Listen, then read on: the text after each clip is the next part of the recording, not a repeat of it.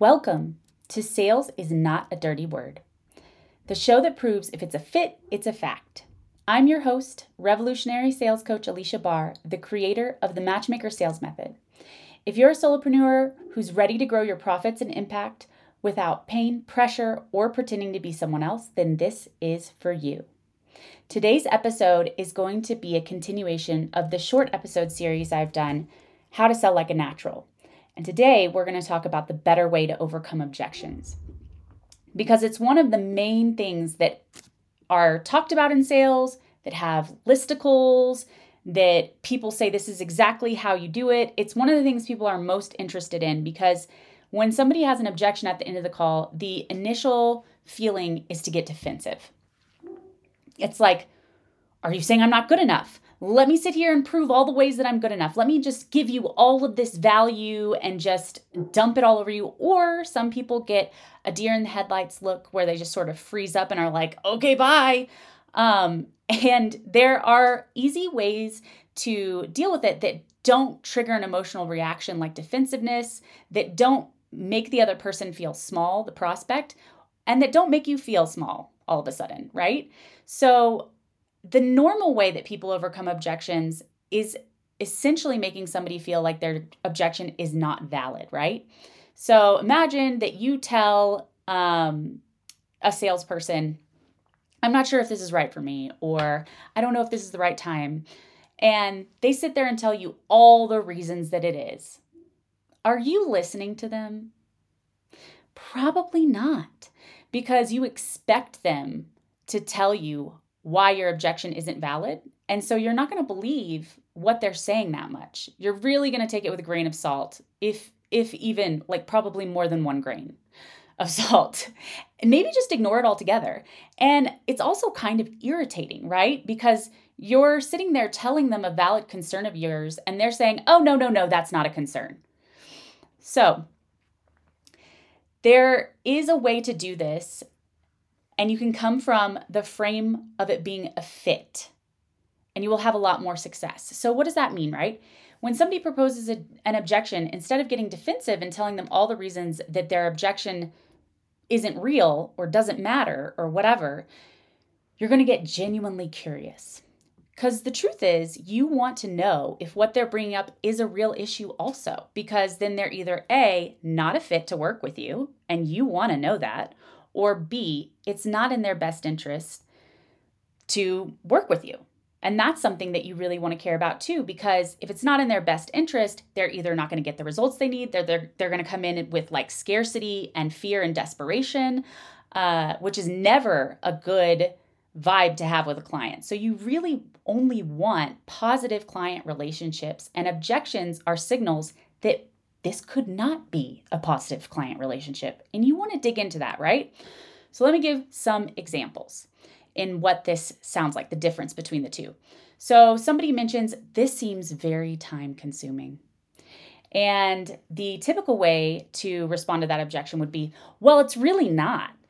There's all these step-by-step videos as well as transcripts, and they're only, 5 minutes each, and blah, blah, blah, blah, blah, right? Just tell them all the reasons that it's not true. And instead, you could say something like, well, how much time do you have? How much time do you think this takes? And have a conversation about it, because a lot of times objections are simply a lack of clarity or confusion about something that you've said. Or they're not even sure internally.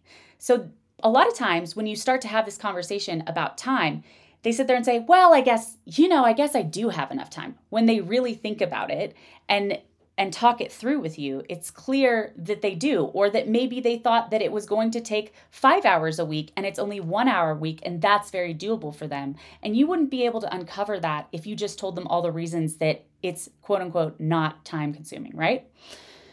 So another one that really upsets people is to say, that's expensive, or that's more than I was expecting. So a lot of people tell you to just be quiet at this part, or to tell you, if you're following one of the more pain-based frameworks, they tell you, well, I guess you're just going to be, homeless and divorced and your kids are going to think you're a loser. So good luck with that. It's not expensive compared to the horrible life or outcome that you're going to have. Isn't that worth it? So kind of shaming somebody into buying, which anybody that comes in that way is probably not going to be a great client. And a lot of times they refund. So anyway, you can ask them, what were you expecting? What gave you the idea for that number in mind? Have you seen this service around that price range before? Is that what your budget allows? Is that what the result is worth to you?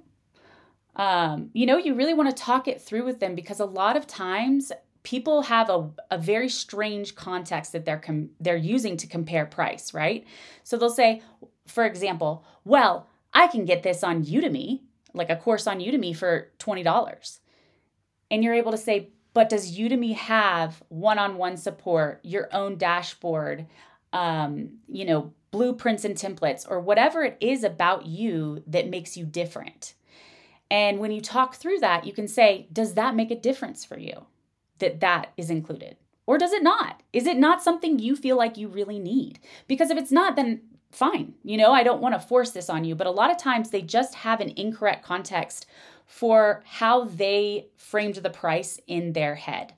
And you want to point out the differences between what they were basing it on and what the reality is, right? Another one might be, it's not the right time for us right now. And again, some people would use that shaming tactic about, well, when is the right time? And does that mean it's never the right time? And I guess you're just going to struggle for a while longer or whatever, making them feel really bad about the decision.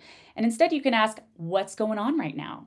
What's your timeline? What does your year look like? And dig into it and understand if it really isn't a good time, if they really are overcommitted, or if they have pockets of time that make this the right time, or if they have something coming up in the next few months that they want to have a marketing plan in place for, if you're a marketing agency, for example.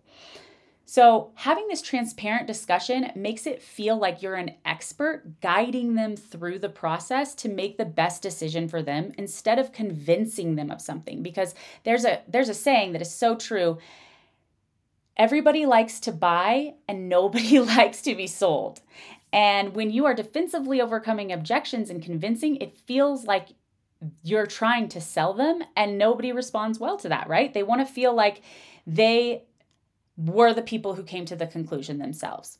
So I always say that the most successful sales call is one where the prospect forgot it was a sales call and just started talking to you like you were an expert helping them. That is the ideal.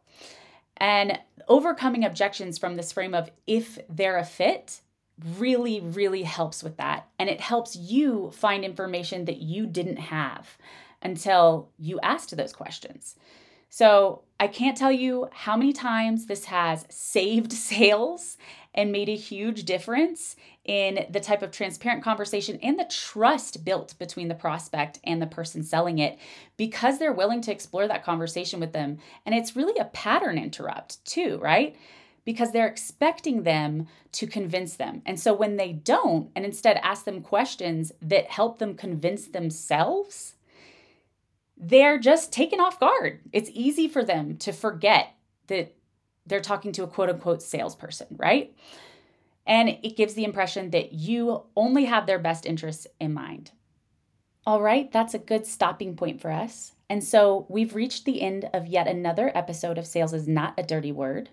This was the episode about overcoming objections from the frame of, is this a fit? And I hope it's been helpful for you.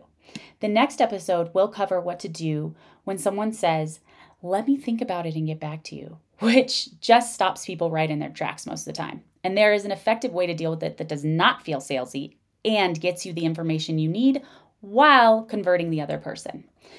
In the meantime, if there's something in your sales process that you think is holding you back from closing more sales and you don't know what it is, then book a sales quick fix call. I will look at your process or listen to a sales call or talk it through with you and immediately identify the gaps and give you at least 3 ahas that you can implement to increase your sales immediately. It's also a great way to see if we're a fit to work together. Either way, you walk away with value. I hope you have a beautiful day, and we'll see you next time.